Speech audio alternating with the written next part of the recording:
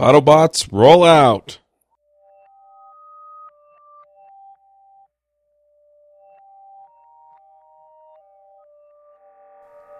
This episode is sponsored by Front End Masters. They have a terrific lineup of live courses you can attend either online or in person. They also have a terrific backlog of courses you can watch, including JavaScript The Good Parts, Build Web Applications with Node.js, AngularJS in Depth, and Advanced JavaScript. You can go check them out at frontendmasters.com. This episode is sponsored by Hired.com. Every week on Hired, they run an auction where over 1,000 tech companies in San Francisco, New York, and LA bid on JavaScript developers, providing them with salary and equity up front. The average JavaScript developer gets an average of 5 to 15 introductory offers and an average salary offer of $130,000 a year. Users can either accept an offer and go right into interviewing with the company or deny them without any continuing obligations. It's totally free for users, and when you're hired, they also give you a $2,000 bonus as a thank you for using them. But if you use the Ruby Rogues link, you'll get a $4,000 bonus instead. Finally, if you're not looking for a job but know someone who is, you can refer them to Hired and get a $1,337 bonus if they accept a job. Go sign up at hired.com/JavaScriptJam. This episode is sponsored by CodeShip.io. Don't you wish you could simply deploy your code every time your test passed? Wouldn't it be nice if it were tied into a nice continuous integration system? That's CodeShip. They run your code. If all your tests pass, they deploy your code automatically. For fuss-free, continuous delivery, check them out at CodeShip.io. Continuous delivery made simple. This episode is sponsored by Component One, makers of Widgmo. If you need stunning UI elements or awesome graphs and charts, then go to widgmo.com and check them out. Hey everybody, and welcome to episode 131 of the JavaScript Jabber Show. This week on our panel we have Dave Smith. Hello world from beautiful Paris, France. Jameson Dance. Hey everyone. Joe Eames. Hey there. I'm Charles Max Wood from devchat.tv, and we have a special guest today, and that is Dave Nugent. That's me. Do you want to introduce yourself really quickly, Dave? Sure. I'm Dave Nugent. I work at a company called PubNub, and what I do for fun is organize JavaScript meetups and conferences. Awesome. I didn't know you worked at PubNub.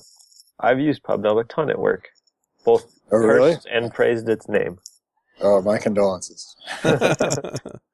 Before we get started, there is one thing I want to announce, and that is that I've been talking to the people who do the JavaScript mobile frameworks, like Cordova, Ionic, Famous, and if you want to go to a roundtable where they're all going to be there discussing what options you have, then you can actually do that. If you text the keyword mobile.js to 38470, then you'll get a reply text message that gives you information on how you can show up for that. It's going to be on November 5th, and yeah, you'll get more details if you text in. So I just wanted to put that out there because I know a lot of people are trying to figure out which ones they want to use and which ones they're interested in. So anyway, let's go ahead and talk about conferences and meetups. Yay. So Dave, what conferences and meetups are you responsible for? So I run the JavaScript meetup in SF, and then also Forward, which is a conference about web technologies. Oh, cool. I didn't know you ran Forward.js either. I guess I didn't know anything about you, so everything you say, I don't have to say, oh, cool, I didn't know that. It's just implied, right? But that's awesome. Yeah. So if Dave says something that you do know, you should say, oh, cool, I knew that. Hey, there we go. Did you know JavaScript is a programming language on the internet? I thought it was on computers. And I'm doing so bad at this. Between computers and the internet. I heard they have the internet on computers now. I thought, okay. That's heresy. No, not computers. So, Forward.js. So what's kind of the focus of the conference? You said web technologies, but usually there's some kind of focus or message or something like that the conference is trying to promote or put out? Yeah, absolutely. So part of it is that we definitely want to help sort of push the web forward. So anything that we can do around open standards, the open web, JavaScript languages, and also just kind of helping people understand that they can build pretty awesome things without necessarily using tens of thousands of frameworks or products. So we definitely have an affinity towards language talks as opposed to necessarily products. Interesting. Can you maybe talk about how you chose what to focus on and why you did that instead of just, we'll make a conference about the web? Yeah. So, I mean, I'm sure everyone here has been to a bunch of different events where you're sort of like, wow, how did this person get up on stage and talk, right? And it turns out that a lot of times they'll pay for it, or they'll just have a product that they want to promote. And then at the end of the talk, you're kind of like, oh man, I just wasted 30 minutes of my life right there. So our goal was a bit of a reaction towards that, because there really are a lot of super smart people out there doing really interesting things that you want to hear about. So it's a little bit reactionary, but then also we're just big fans of JavaScript and the open web, functional programming, different sort of like weird programming techniques that might not get an airing at a big conference. And so we wanted to give those more exposure. It seems like there's a proliferation of JavaScript-related events right now, and you kind of have to focus, or there's no reason for people to attend your event, because there are dozens and hundreds, especially if you're around San Francisco. There's so many JavaScript events that if it's just, hey, this is another JavaScript conference, why would you go to this one over other ones? Do you agree with that? Yeah, absolutely. Yeah, you definitely have to set your event apart somehow. Jeff, I'm going to offer a counterpoint to that, because I think there are like lots of JavaScript events that are general and they still do well, right? Like Mountain West JS and Texas JS, even JS Conf is just, well, I mean, I guess JS Conf has sort of got a theme, like they only have talks that have nothing to do with what's been going on previously. You know, it's brand new stuff.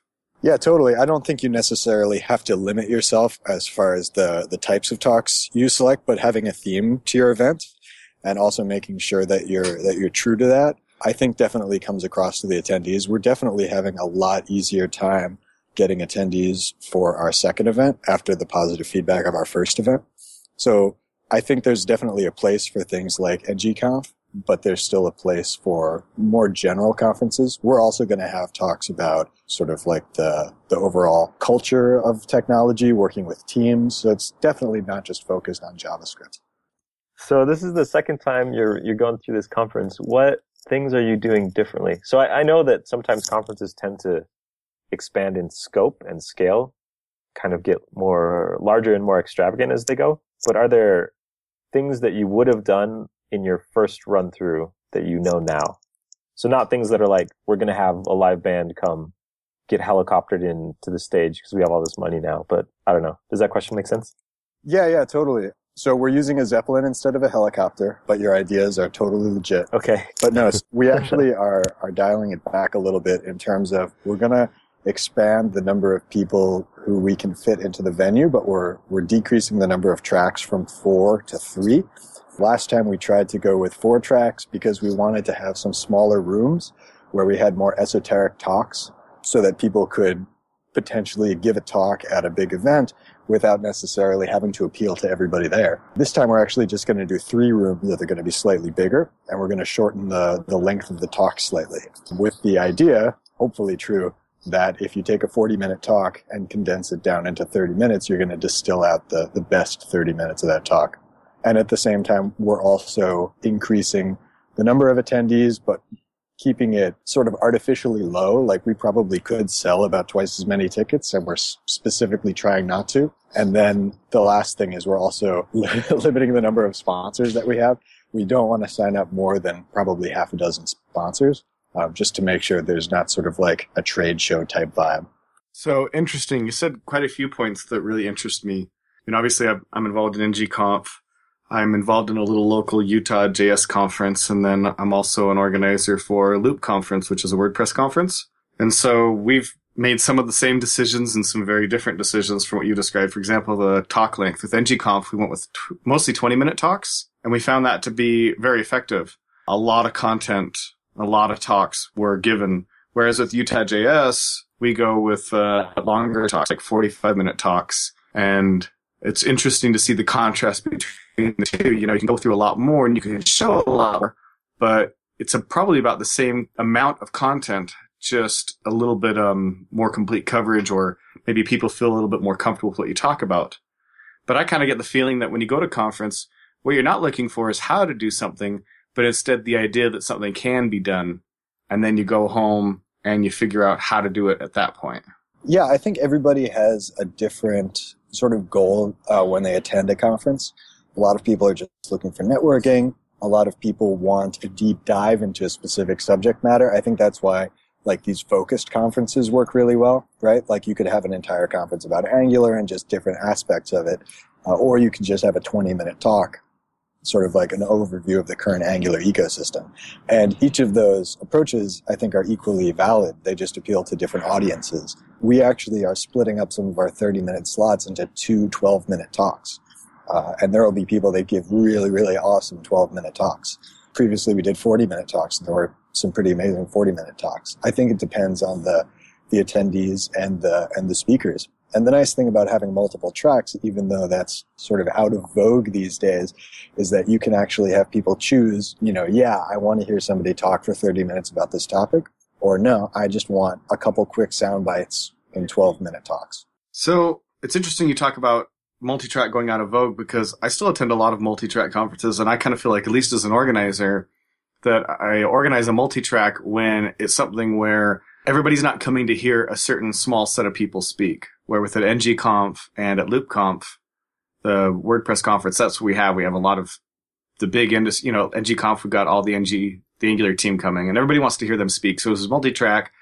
Whoever went up at the same time as one of those guys just wouldn't have anybody show up, right? But then you go to other conferences where you're pulling in a variety of topics, and something might be interesting to somebody else and might not be interesting to somebody.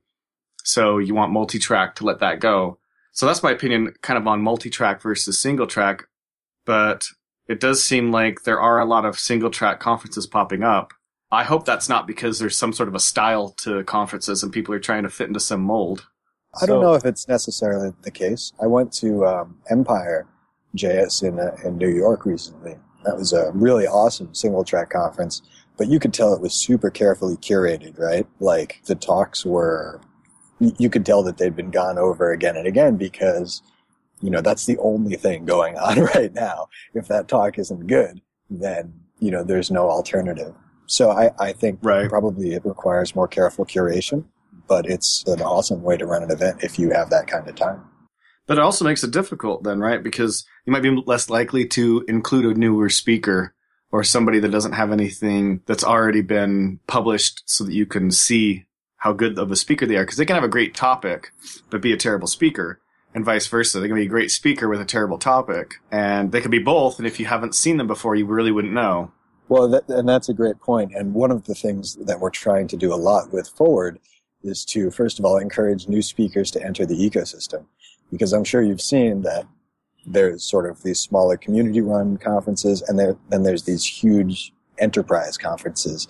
And you'll see speakers come in at the community level and then sort of get quote unquote promoted to these enterprise conferences. And I think one reason is that it's very easy to approve a speaker who's already had some experience, right? And so at some point, somebody has to go out and actually vet new speakers and help them along the way. And one of the ways that I found is particularly easy to do that is to say, look, there's going to be 3 tracks going on. You only have to present for 12 minutes. We'll help you with all the content and all the presentation style and everything. But don't worry, it's not all on you, right?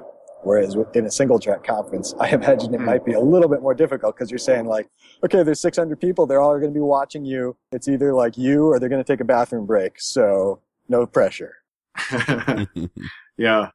Well, so first off, I assume that was your first time speaking to so many people, and 2, it was also a very short talk, right? So if you could talk to both of those aspects, I think that would be interesting. Well, yeah, that was my first time, and it was my first time giving a talk to that many people. What were there, like 600 people or something, Joe? Or like 20,000 people? Just over 700.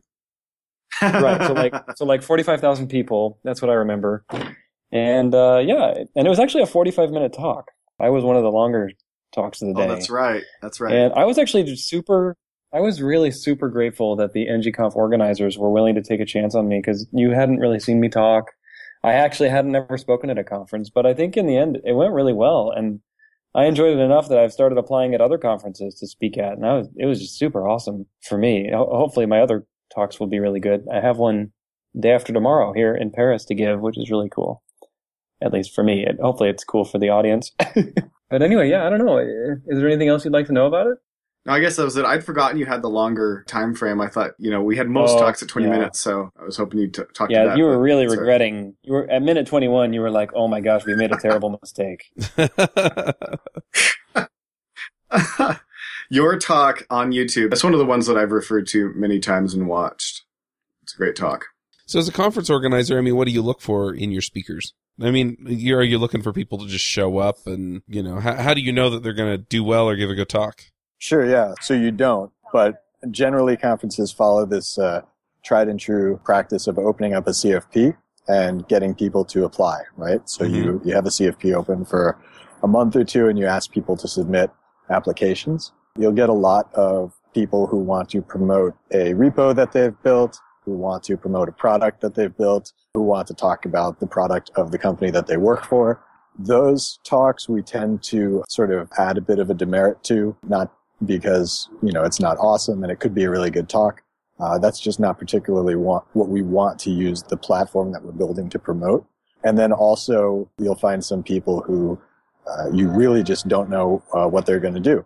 So it's great to have a conversation with those people, find out their motivations for wanting to talk. A lot of times they'll just want to further their career or talk about something interesting that they've built, share their experiences sort of running a team or building a project. Those are the kind of talks that I particularly like. And then as far as popularity of the topic or subject matter, obviously you want something that'll resonate with the people attending the conference, but we definitely don't just go for the stuff that we know is going to pack a room. We also go for the topics that we think are important for people to know about.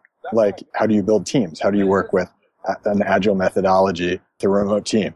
That has nothing to do with JavaScript particularly, but it's something that we think a lot of JavaScript developers might be interested in. So we'll put a few of those throughout the schedule so that if people get tired of hearing about, how the semicolon is going to be used in ES6, then they can go to some of those other talks. So besides the talk itself, what about just the person themselves? What do you look for in the actual speaker? Aside from their motivation is a big factor. Just sort of figuring out what they're hoping to get out of the talk. People who just want to share their knowledge, that's a powerful plus. And then as a conference organizer who's concerned about diversity of attendees, one thing that I've noticed running the JavaScript meetup is that the diversity of the speaker lineup will tend to mirror the diversity of the attendees. I think there's something about having a diverse speaker lineup that sort of flips a switch in people's brains and they say, oh, wow, this is the kind of place that I'd be welcome. So if that's something that you care about getting those attendees as an organizer, that's probably something you want to look at when choosing your speakers. I think that's a really good point about diversity of speakers. I think just the state of our industry is if you don't do very much work, your speaker lineup, the people that submit talks, will not be very diverse. Can you talk about kind of what you do as an organizer to encourage a diverse lineup of proposals and speakers beyond just saying, they're kind of obvious things like you have a code of conduct, you make it clear that it's a welcoming and friendly atmosphere, but I feel like you kind of have to go put a little bit of effort in to encourage it more. Yeah, I think as an organizer, you sort of choose what you put your time into. And one of the things that I do is incessantly bother prospective speakers. This is not just in the name of diversity, but just, if I see a talk that I would really like to have somebody give, I just try to do whatever I can to make it so that we can get that to work, whether it's, paying for a plane ticket and lodging or finding some way of working it into the schedule so that it works with their work schedule. Just sort of like going out there and saying, hey, I know this is not necessarily something that you've thought of before, but I'd really like you to give talk X. Depending on how many slots you have to fill, you can probably get a good number of speakers just from personal contacts. Of course, you always have to be sort of like understanding that not everybody will want to give a talk at a conference. Not everybody has the time or the inclination. So it's not like they owe you anything, right? It's not like you're giving them this amazing opportunity. Some speakers will think, oh, wow, what an amazing opportunity. And some of them will think like, stop clogging my email. But you have to ask. So we've talked a lot about conferences. Can you talk a little bit about the difference between running a conference and running a meetup? That's a great question. So there's lots of different types of conferences, and one of the things that usually sets them apart, and this is going to sound self-evident, right, is the time of day. So a lot of times conferences will happen during the day. So you'll have to find a venue. Usually you'll have to pay for it. You'll have to feed people, give them coffee, stuff like that. So the overhead tends to be higher. And so generally you have to also charge for tickets. And at that point, it starts to become a job, right? You have to put down a deposit. You have to fly people out. You have to print up programs and find hotel rooms and stuff like that. So it starts to get complicated really quickly. Meetups seem to be something that you can just churn out a lot of, especially if you have contacts with venues and sponsors. At my job at PubNub, we're able to do about 150 meetups every year, but it really strains me to do more than a couple of conferences a year.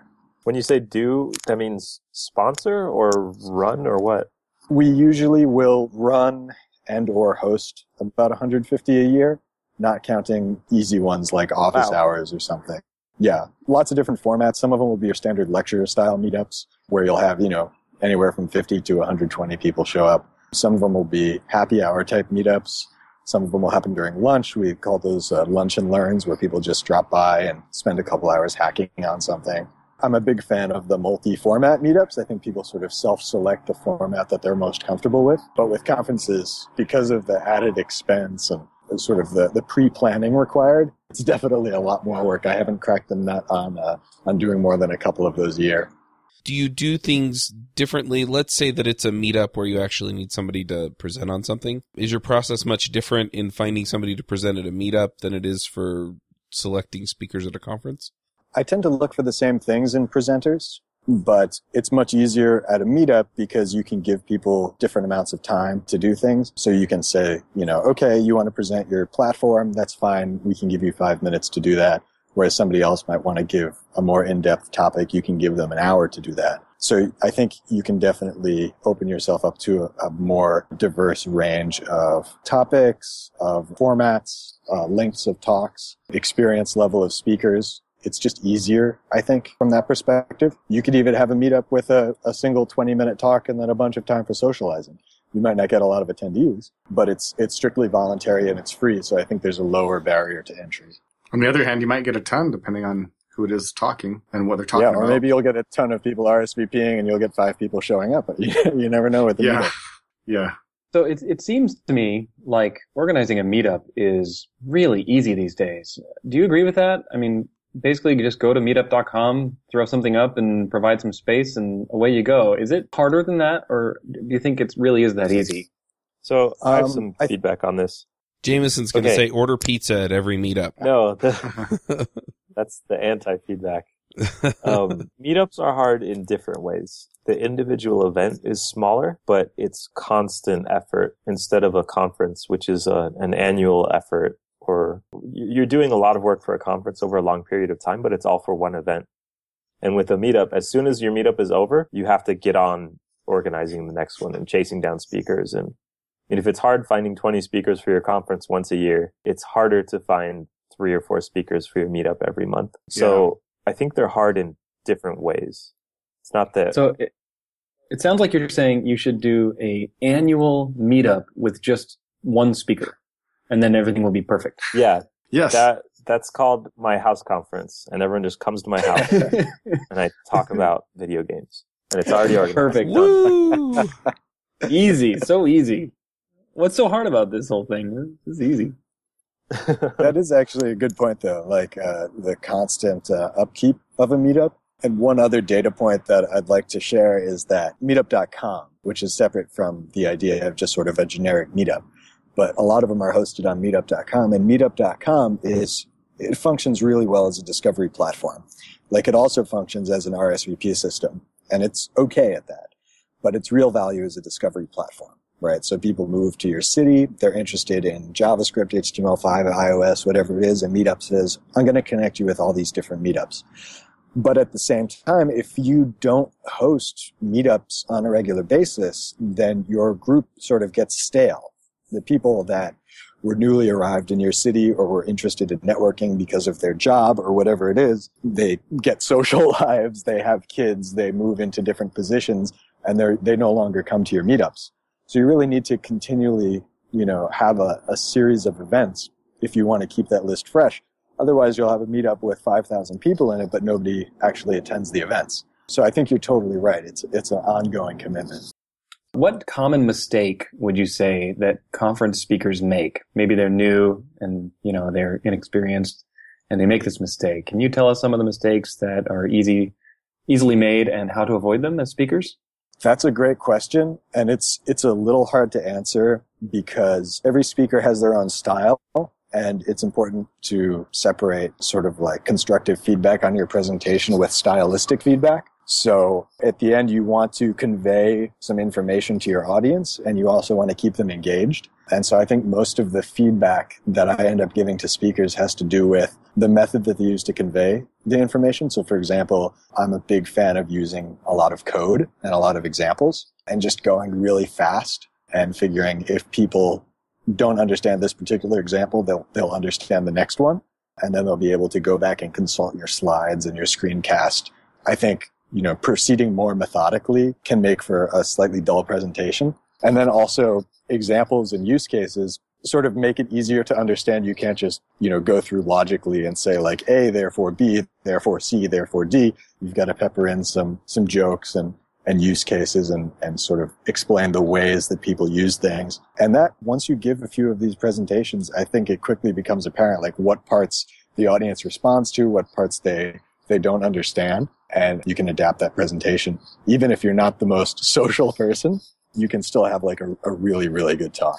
So if you give enough talks, you can do A/B testing on your talk. Is that what you're saying? But you have to give like 5 million talks to get real data. Yeah. Just tell the people I'm going to have a counter at the door, just counting how many of you leave, but don't worry. It's just because I'm doing the B version of this talk. An alternative to that is you can practice your talk. That usually involves making sure your talk is done before you give it, which is hard for me. And I think hard for some other people too. Yeah, it can be hard. But yeah, if you can ideally get that feedback before you give the talk to a live audience, then it makes it better for everybody. We actually did an event in St. Louis before Strange Loop this year, where I was tech director, called Powered by JavaScript. And we sat down with the speaker and walked through their entire talk slide by slide about a month before the event. It took quite a while. And the feedback that we got from a lot of speakers is like, I usually don't even start thinking about my talk a month before the event. So that was not entirely reassuring. So do you find that there are speakers who are able to give a same or similar talk over and over enough times that they can actually garner some of the feedback from the audience and get it and actually modify their talk and give it again? Or do you not like to choose speakers who give the same talk over and over? I don't particularly mind it. I think even if you find somebody that gives the same talk over and over, you'll find that they adapt it as time goes on. And I don't know that I've run across a speaker that gives the same talk for more than a year at a time. So, they'll give a talk in February, and then when they give it again in June, they've adapted a bunch of the information to reflect like current trends. So that doesn't, if it's a different audience, if it hasn't been given in the same geographic area, then that's not like a deal breaker for me. But yeah, I think especially speakers who speak a lot, who go to a bunch of different conferences, you're always going to find some information that they've gone over before. Okay. Earlier you mentioned that speakers should give jokes and stuff, and I was wondering, for the benefit of our audience here, if you could just list off 4 or 5 of the best jokes. Oh my gosh. I'm just kidding. But on a serious note, as a conference organizer, after a conference is over, do you feel like you're disincentivized from giving feedback to your speakers at that point? Because it's like, well, the conference is over. I'm not going to bother. It's too late to fix it. Like if you thought they could do something better. So this is actually where I'm in an interesting position, and I'm sure that y'all have found the same thing. You don't, as an organizer, necessarily get to see all the talks in person. Usually you're, finding somebody a MacBook Pro adapter or putting out a metaphorical fire or a literal fire. And so you really don't get to. I remember one time somebody tweeted at me, like, this room is too hot. And I had to run into the room and adjust the thermostat. I didn't know because I was not watching the talk. Was that due to a literal fire?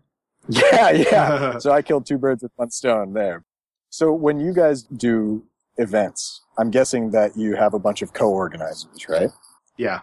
And so somebody will give a talk or somebody will propose a talk, and you'll have wildly differing opinions about that particular talk. At least this is my experience about some of them. Somebody will be like, oh my gosh, yes, an Angular talk, we really need that. And somebody else will be like, I've heard too much about Angular. Enough already, right? And usually they'll be on the Ember core team. They'll have to be like, quiet you. But no, like, you'll find people that have wildly different opinions. And so you don't necessarily want to give the speaker that kind of feedback unless they ask for it. Right. So if they ask for it, I'm totally happy to. If they don't, then the only feedback I would give them is if it's, explicitly, like against the code of conduct of the conference, which unfortunately has happened before. And in that case, you really do want to let them know so that it doesn't happen again. Yeah, I've definitely had that experience with multiple organizers, with NGConf. In fact, I'm pretty sure we had that same exact conversation you described at NGConf organizing. Really? You had enough Angular? Enough Angular already. I didn't come to this conference to learn about Angular. I think another problem with giving feedback as an organizer, again, part of it is just not having seen the talks. I think I saw one of the talks at NGConf. The organizers who were actually doing the emceeing, they got to see far more, but I was too busy handling other issues. But I think another issue is the fact that our opinions may not be as valid just because they're here to talk to the audience, not to us, right? We're here just to put together an awesome event. And if the audience enjoys the talks, then that's the talk that needs to be given, obviously with the exception of code of conduct violations. So I'd rather have the audience give the feedback than me. Yeah, I've heard your co-organizers say the same thing about your opinion. It's just not that valid, so. Joe was the guy who was saying enough Angular. What do you do to solicit feedback specifically from the audience then? I mean, some people will do it on their own, but can you do anything as an organizer to encourage it? So I don't know how y'all do it, but we always send out a feedback survey to the speakers and to the audience members and specifically ask them to rate each talk. Try to make it as simple as possible. Hopefully they can get it done in 3 minutes or so, and then ask them if they have any additional comments. And that's usually a great way to get an overall view of, what talks the audience liked and what talks they particularly didn't like. But then you also run into the problem of small sampling rate. So out of a conference of 600 people, maybe you'll have 20 people respond, and each of them only went to a third of the talks because it's a 3-track event. And so I remember one time, I think it was for the last Forward, we looked, and Brian Lonsdorf, who's like this crazy functional JavaScript genius and a friend of mine, was rated like one of the lowest speakers. He got like a 3 out of 5 or something. And I was like, oh my gosh, I always thought he gave great talks. And then I looked, and it was because he had gone through and rated himself a 0. It's like, oh, okay. Yeah, so that's the problem with. So you had a 0 and he still got size. a 3. Yeah, that's a great talk. Yeah, yeah, it was actually pretty good. It's funny. I think another good way is just to actually talk to attendees and get their personal opinions, because it's maybe a little bit less self-selecting since you're selecting the sample size. Obviously, you're not going to talk to 600 attendees, but you can at least talk to a few and find out what talks they liked, what talks they didn't like, and that's a little bit different than the few people that will bother to respond to a survey as well. That's true. One thing that we found with the survey is that a lot of the constructive criticism we got was totally contradictory.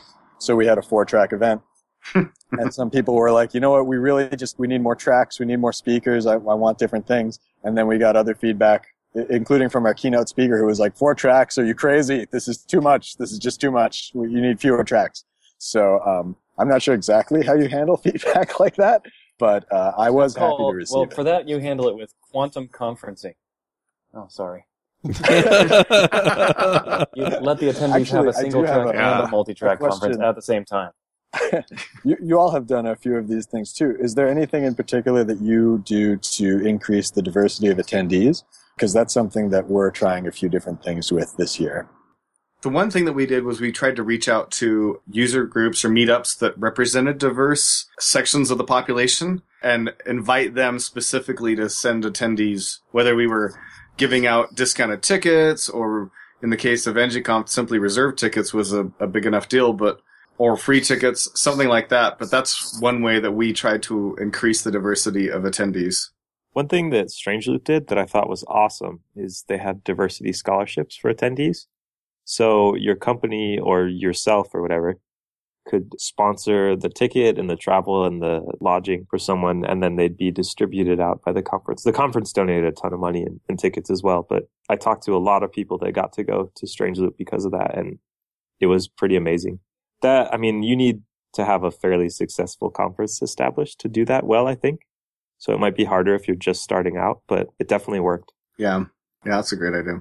We've upped the number of tickets slightly, and we're trying to give away about a third of them as diversity scholarship tickets. We're focusing on 3 particular areas, which are groups underrepresented in tech, the unemployed, and students. And so we're partnering with organizations in those 3 areas. So you asked sort of about, much earlier about the ethos or, what you're trying to do with the conference. And I think for us, it's a little bit less important to be focused on a particular technical area as it is to be focused on a particular goal. And I guess in this case, it's a bit of a social goal of getting more students involved in tech, getting more underrepresented groups involved in tech, and also making sure that if somebody is currently unemployed, that they're able to attend, sort of regardless of their ability to pay. So I think that's where our goal for this event is. I'm not sure if it'll work, but that's where we're trying to get to. Can you tell us a little bit about your diversity goals that you've seen, or maybe that you've implemented and seen at other conferences, and what kind of outcome that had for you? Like, what kind of diversity are you looking for in an audience and in presenters? So I don't know that we're necessarily looking for we don't have a particular, quota, but it is really sort of pushing forward those three goals of increasing underrepresented groups in tech, students, and the unemployed. Obviously in the Bay Area, when I say unemployed, it's not necessarily, unemployed developers, but perhaps people who are looking to break into development from other areas who don't necessarily have the job that they want. So maybe the underemployed. But we don't have a particular way of doing that. I love the Strange Loop scholarship tickets. That's something that we cheerfully stole this year and that we're trying to implement ourselves. That's really cool. I like that. I have another question about just making conferences memorable. Can you tell us about some times when, whether conferences you've organized or attended, some things that have been memorable to you and that you thought were really cool? I think, the most memorable stuff to me and the coolest part is the feedback from attendees. I'm sure you all remember after putting so much blood, sweat, and tears into organizing an event and then just watching it all unfold and having people come up and say like, wow, this is really great. I think that's incredibly fulfilling. And so the feedback that we got last year about how it was organized well and how it was a diverse lineup, highly technical, and people who appreciated the dearth of product talks, we sort of took that to heart. So that was incredibly gratifying. And as far as memorable, there is one other really memorable thing from Powered by JavaScript, which is when we did a game show to close out the event. It was the JavaScript version of the Newlywed Game. And that in particular for me was really, really great. Sounds fun.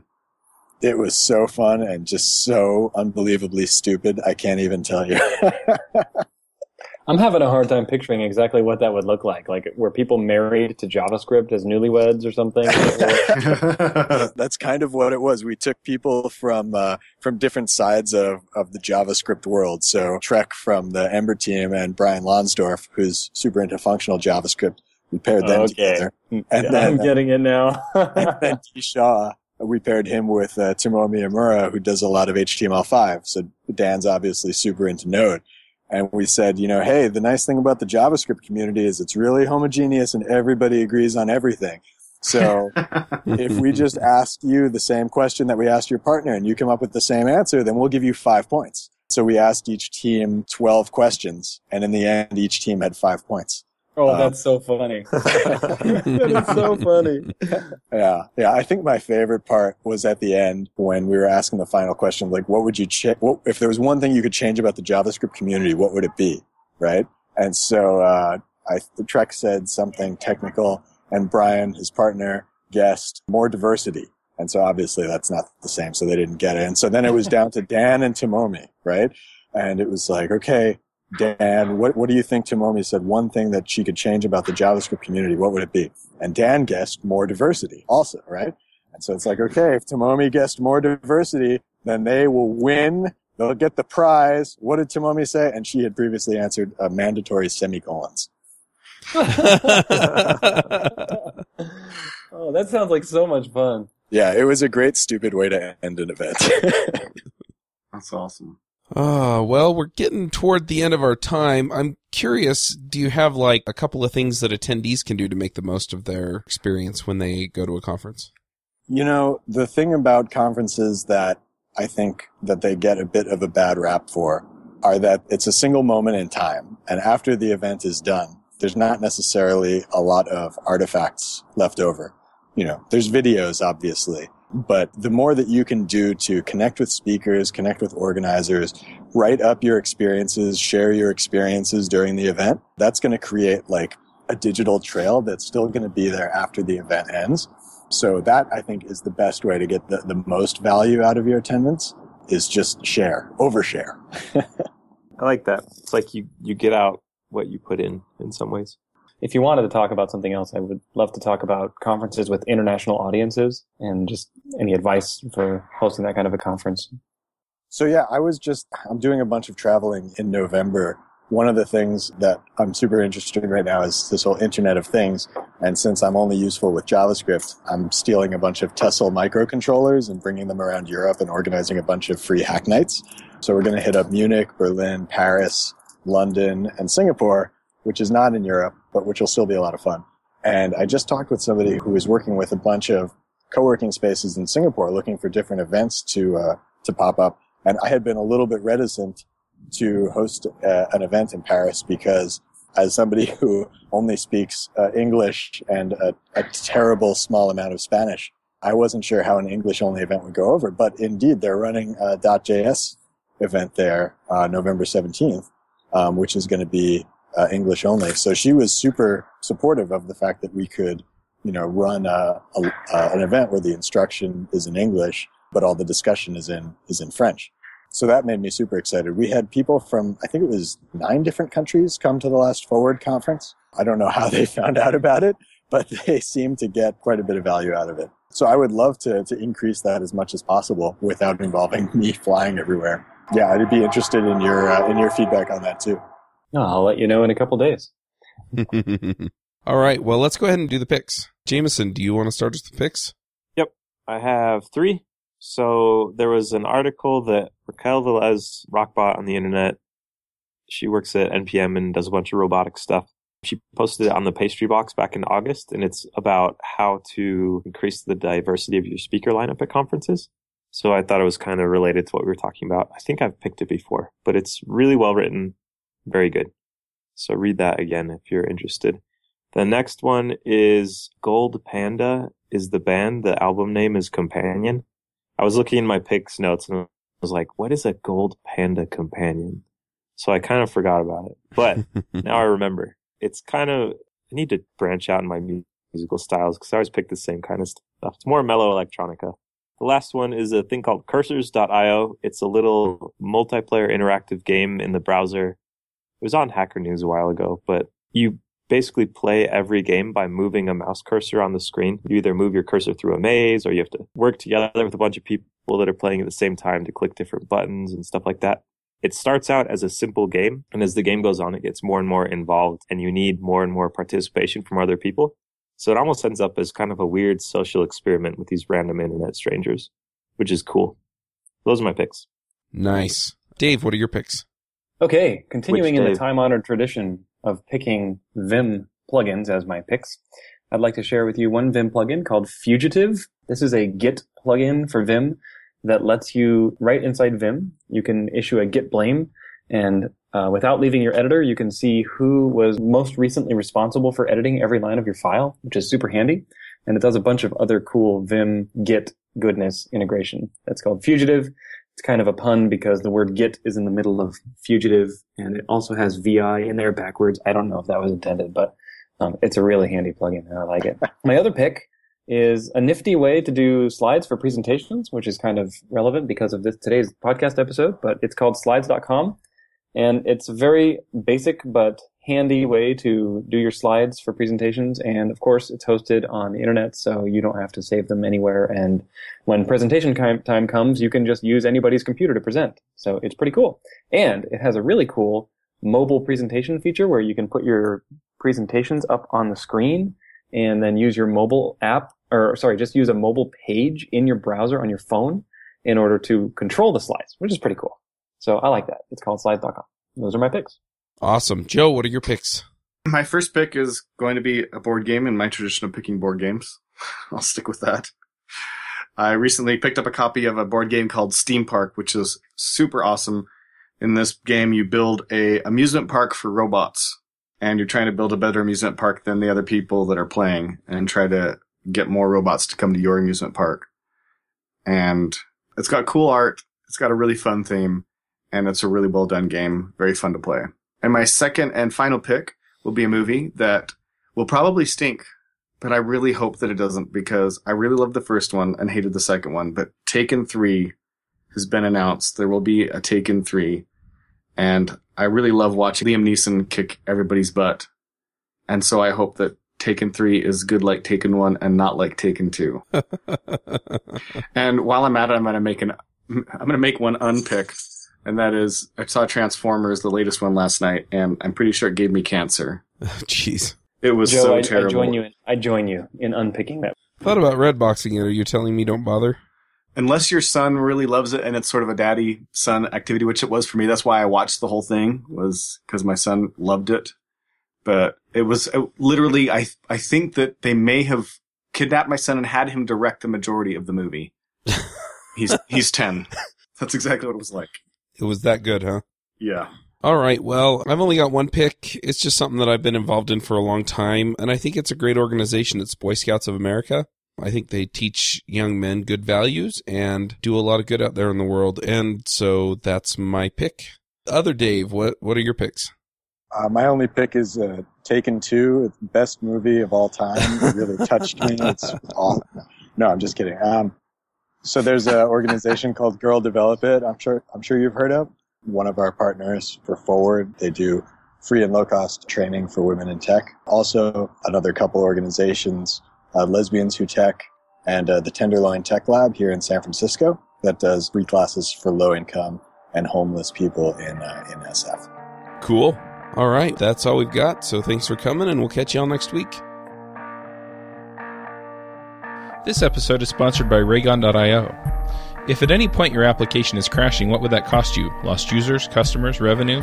Raygun is an essential tool for every developer. Raygun takes minutes to integrate, and you'll be notified of your software bugs as they happen with automatic notifications, a full stack trace to detect, diagnose, and fix errors in record time. Raygun works with all major mobile and web programming languages in a matter of minutes. Try it for free today at Raygun.io. This episode is sponsored by Mad Glory. You've been building software for a long time, and sometimes it gets a little overwhelming. Work piles up, hiring sucks, and it's hard to get projects out the door. Check out Mad Glory. They're a small shop with experience shipping big products. They're smart, dedicated, will augment your team, and work as hard as you do. Find them online at madglory.com or on Twitter at madglory. Hosting and bandwidth provided by the Blue Box Group. Check them out at bluebox.net. Bandwidth for this segment is provided by CacheFly, the world's fastest CDN. Deliver your content fast with CacheFly. Visit CacheFly.com to learn more. Do you wish you could be part of the discussion on JavaScript Jabber? Do you have a burning question for one of our guests? Now you can join the action at our membership forum. You can sign up at javascriptjabber.com/jabber, and there you can join discussions with the regular panelists and our guests.